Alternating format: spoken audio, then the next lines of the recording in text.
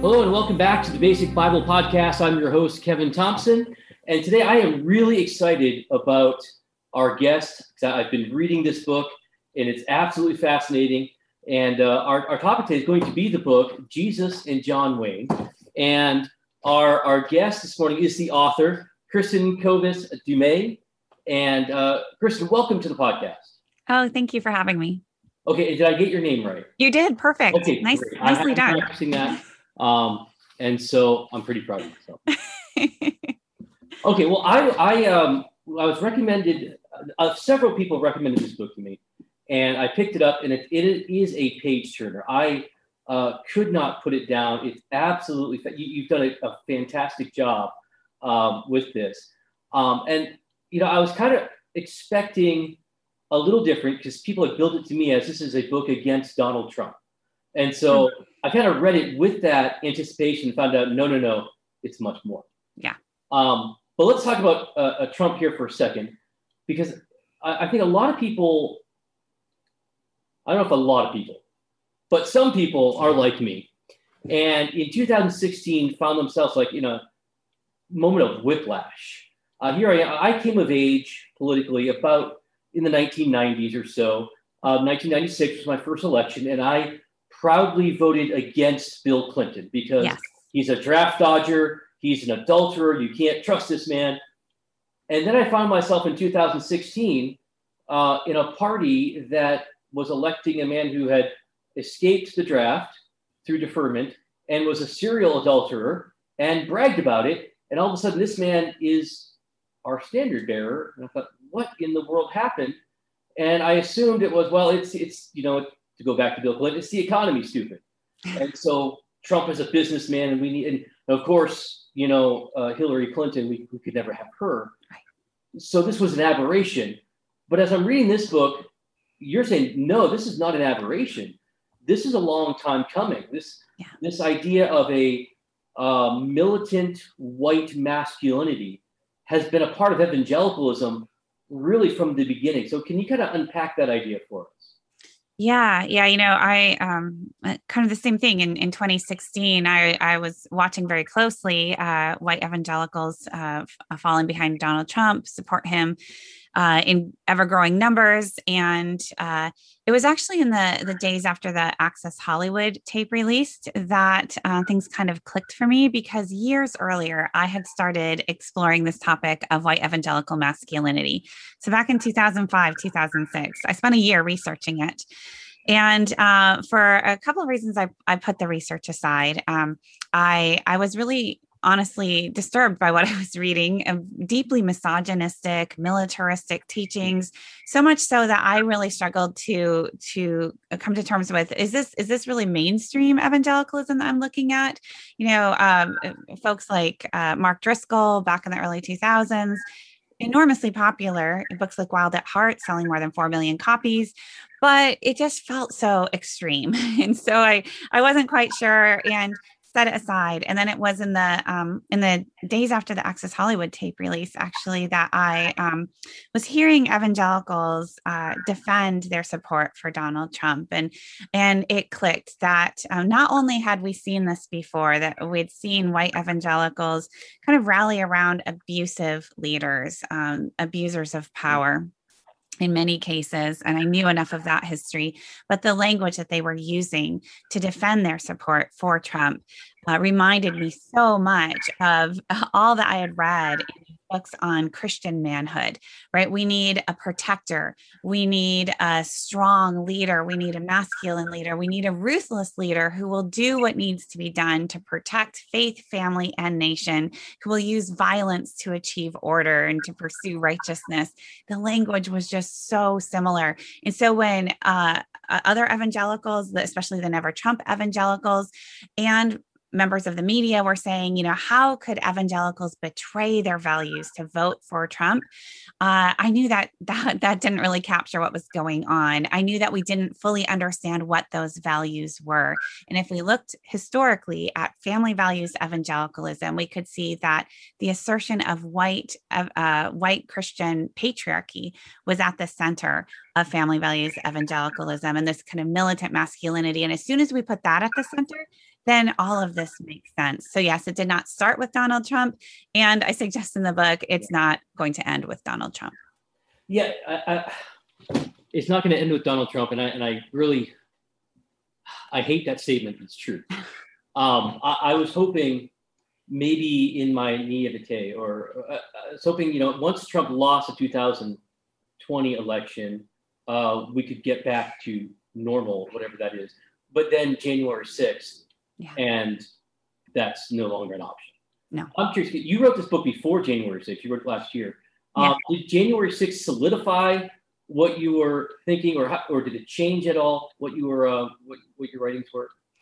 Yeah, so I actually, we're talking on June 8th, and the new paperback is out today with the new preface, which brings the book all the way up through 2020, through the 2020 election. But I had to send it off to my publisher just before January 6th happened. So January 6th is not in there, but January 6th is clearly the kind of the end point here. I think that the book is driving towards. And so on January 6th, I sat watching in disbelief along with everybody, and yet also not disbelief, right? Because I was really tuned into the Christian messaging, and not just the prayer on the floor of the Senate and the Christian signs. Although the one that really caught my eye was the Braveheart sign, a picture of Donald Trump's face imposed on an image of William Wallace, who's holding up a severed head, right? So the imagery was there. It certainly does track with the story I tell in Jesus and John Wayne to horrifying degrees, actually. But it was the prayer that I caught. It's on video, offered by a group of Proud Boys on their way to the Capitol insurrection, that really caught my attention, because that prayer could have been offered in any evangelical church on any given Sunday. And when I heard that, the question that January 6th presents, I think for all of us very starkly, is a question I wrestled with throughout this book. What is the relationship between the fringe and the mainstream, right? The vast majority of white evangelicals were not storming the Capitol. Right? I say that in every interview I give. But what I'm concerned about is the response of ordinary evangelicals to those events. And what I was watching very closely, is initially a lot of denial. That's not us, that's Antifa. Okay, then that kind of went away. Yeah. And that was led by Franklin Graham on Facebook. And then, it went everywhere in evangelical circles. And then there was a lot of silence. And I pay attention to silence. And then when people did speak out, almost without exception, it was some sort of phrasing of, well, I don't condone violence, but, and then went on to essentially defend the actions. And so that really is, I think, something that this book speaks to, is what is it about white evangelicals? What is it about their value system that makes it so difficult for them to actively condemn and to work against this sort of violence? What is it that is actually pulling them into this other place, which is, well, but, and that's really where my attention is in this book. The values of militancy, this us versus them mentality, this idea that the stakes are so high right now, but history shows us the stakes are always that high, right? This militancy always requires this kind of sense of threat. And then that justifies using violence. It justifies to do what needs to be done in order to protect your understanding of Christianity, your understanding of Christian America. Yeah. You mentioned this today, June 8th, is the day your book comes out on paperback. And so again, let me thank you for taking the time this morning, what's going to be a really busy day to record this interview.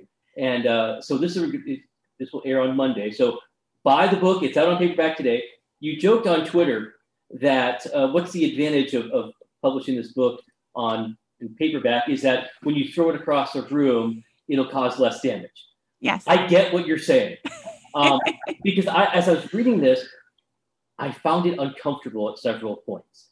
I grew up in the world of fundamentalism. You mentioned guys like Bob Jones and Jack Hyles in your book. That's kind of my background. In fact, Jack Hyles helped start the church I grew up in. And then eventually, I kind of spun the spectrum a little bit. I graduated from, I have a degree from Liberty University, as well as another fundamentalist background. So I'm reading this with fascination because you're kind of coming from the other side of what I'm used to. Yeah. And I'm reading through this, and I don't like a lot of what you say, but I can't argue with a lot of what you say. And it really convicted me as I'm reading this. Like, yeah, I'm starting to put dots together that I hadn't put before. So I'm wondering, to a guy like me, to a conservative evangelical, complementarian even, what do you hope someone like me gets from this book? That's a really good question. So, I'll say when I wrote this book, I went outside of Christian publishing. I went with a secular trade publisher.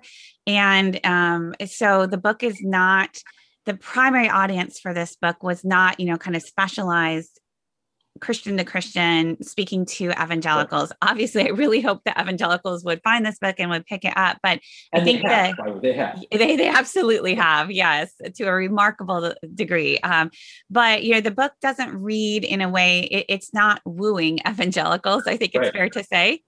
It has some, an early reviewer described it as urgent and sharp elbowed. And I think that gets it just right. And you can tell from the subtitle on the chapter titles and the tone of the book.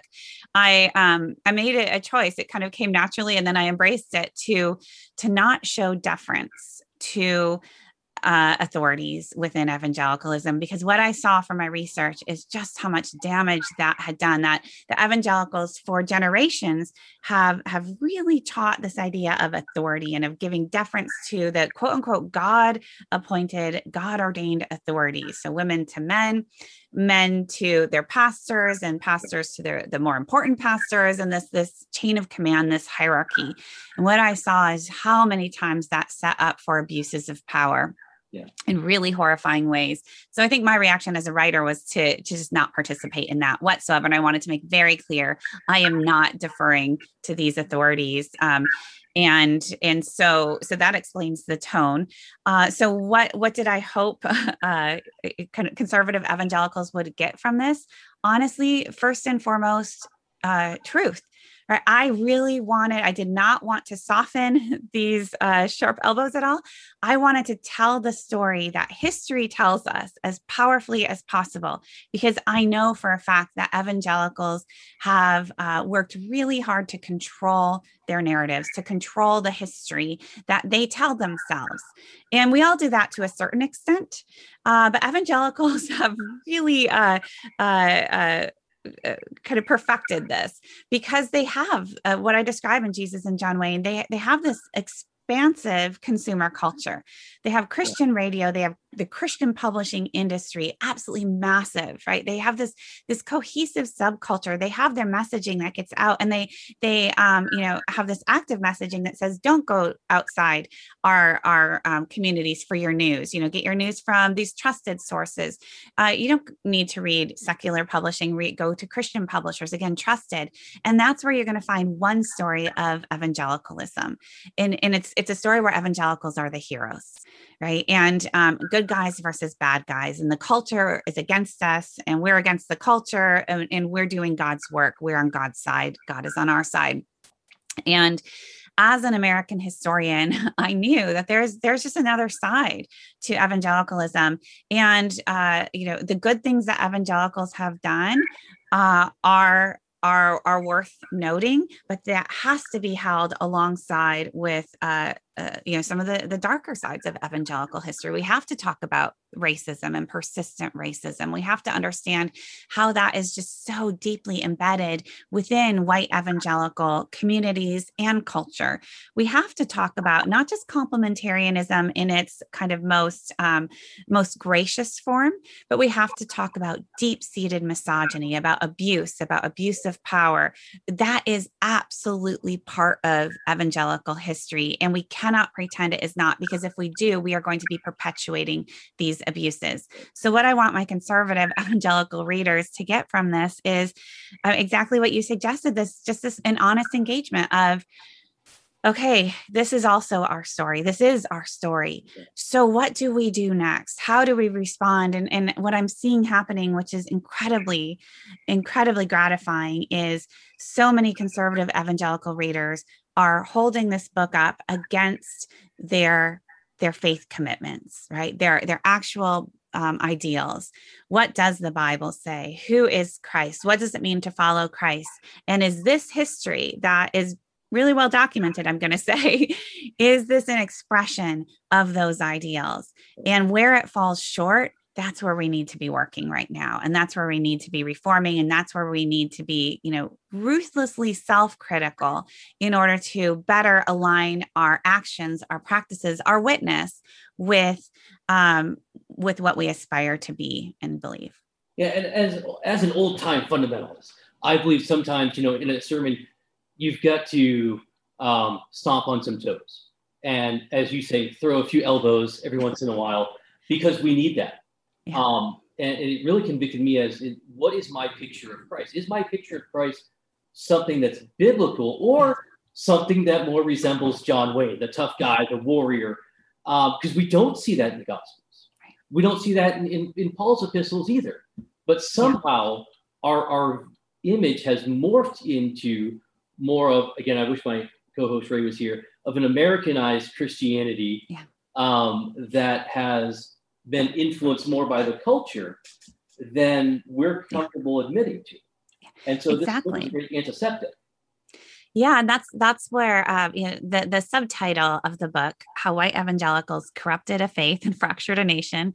That first part, that how white evangelicals corrupted a faith, I want to be very clear that's not a historical claim, right? There's no way what does it mean to corrupt a faith? It's my little kind of normative claim as a Christian myself, and I'm speaking here directly to white evangelicals who self-identify as Bible-believing Christians, right? This is like the number one, like, what does it mean to be an evangelical? To uphold the authority of the Scriptures and pattern your life after that. And I know that, right? And so this is me speaking directly to Bible believing Christians and saying exactly what you were suggesting. Wait a minute, these ideals, these are not actually biblical, right? They're not scriptural. And I demonstrate that in so many very specific cases in this book.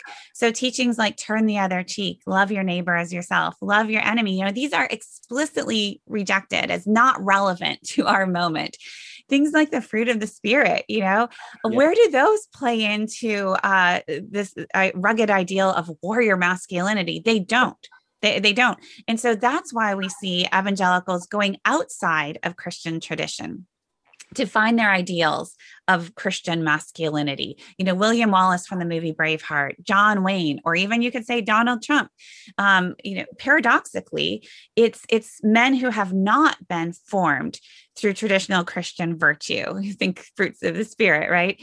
Who are the best example of this warrior masculinity, right? So you're bringing in these secular models into your conception of what does it mean to be a Christian man. And then what ends up happening is that transforms not just Christian masculinity, but it has to transform Christianity itself, because we see the Jesus of the Gospels being actively transformed into this warrior Christ. And so somebody like Mark Driscoll can describe Jesus as, this rugged warrior with tattoos down his leg, who's, holding a bloody sword and charging into battle. And that's Jesus. And so what does it mean to follow Christ? It means to pick up your sword and charge into battle. Right. Yeah. You mentioned one section of the book that the Sermon on the Mount isn't going to play well in the Defense Department. No. And it's something. Again, as an evangelical, as a conservative, I do believe in the inerrancy of Scripture. I do believe in the Sermon on the Mount. That has to affect how I think of Jesus. The Jesus of the Gospels is just simply not the warrior we want him to be at times, and that's convicting. And again, I think as history is at this point coming to an age where we are starting to see and to bring to light a lot of the problems we've just kind of accepted in the past. The Me Too movement being a great example of that. which is, I think as a Christian, I ought to be in favor of, because no, this is not acceptable anywhere in Scripture, and people who are doing this need to be called out. And we've seen, since the 1990s, a lot more light being brought to big name pastors. And even now we have still, it seems every day there's some sort of, in the age of the internet, nothing's a secret. Exactly. And we should be embracing that, because that's a good thing. But it is evidence, as you laid throughout the book in a very powerful case, this has been a pattern, not simply an aberration here, an aberration there. Exactly. We have to look at the fruit of our theology. Yes, exactly. And yeah, the last chapter of the book is called Evangelical Mulligans, a History. And it really is a devastating chapter that just traces one after another, these horrifying instances of abuse in evangelical spaces. And what I will say is, first researching and writing that chapter was incredibly difficult, to sit with the stories of survivors, and to try to get those stories right. It was incredibly difficult. Every time I was, editing this book, I would kind of work my way through the book, almost done, and then just come up against that last chapter and just need to brace myself and turn the page and go on. It's really rough reading, and it was rough to write it. But what I realized is, the acts of perpetrators, and there are a lot of perpetrators, pastors, leaders, all right, within evangelical circles who have done horrific things, abusing women and children, horrifying. But what was in some ways even more disturbing, and this has also been borne out by the voices of survivors, is the way in which, quote unquote, good Christians, respectable evangelicals, members of their community, their churches, their families, end up defending those perpetrators, defending horrific acts of abuse. They end up blaming the victims. They end up,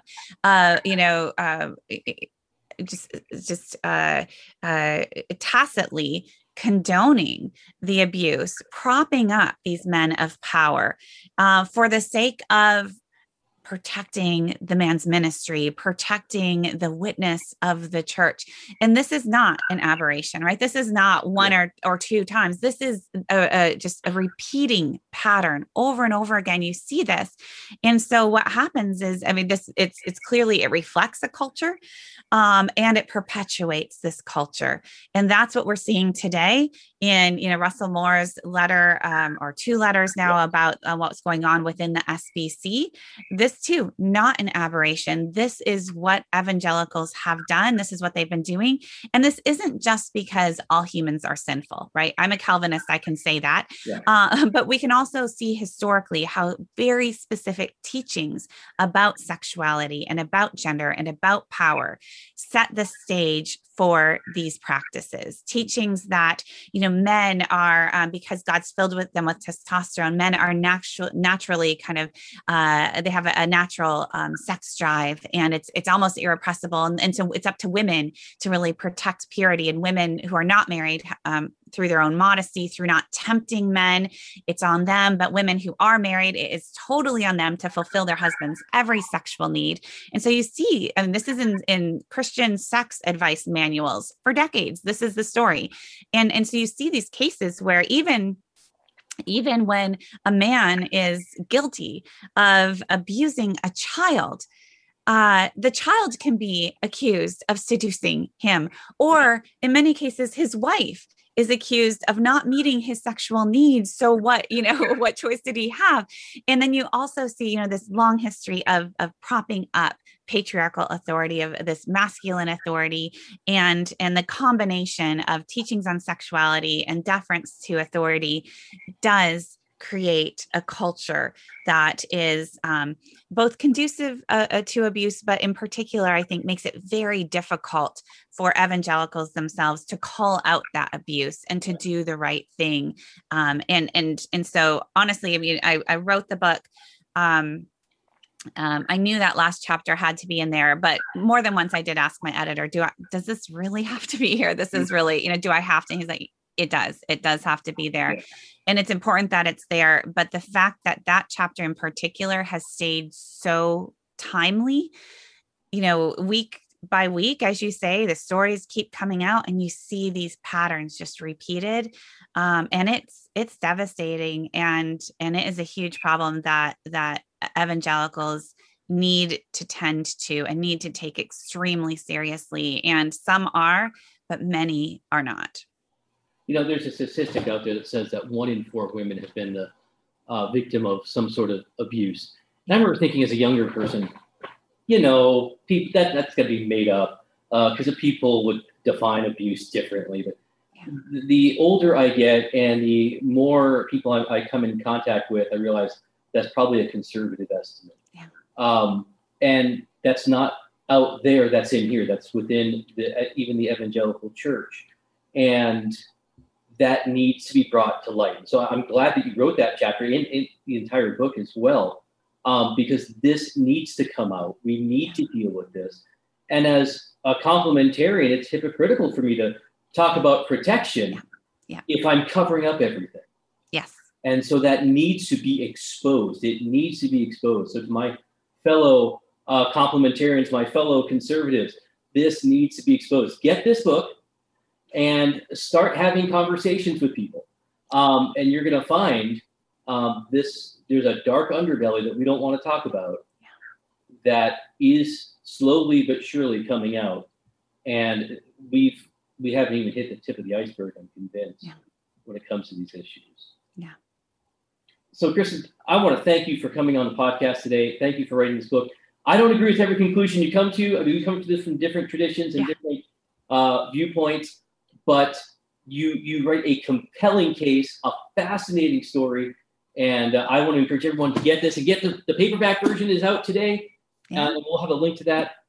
So, Kristen, thank you so much. Oh, thank you. Thank you for your engagement. Thank you for this conversation, and just thank you for your gracious gracious reading of this book, and for engaging the conversation. I really appreciate it.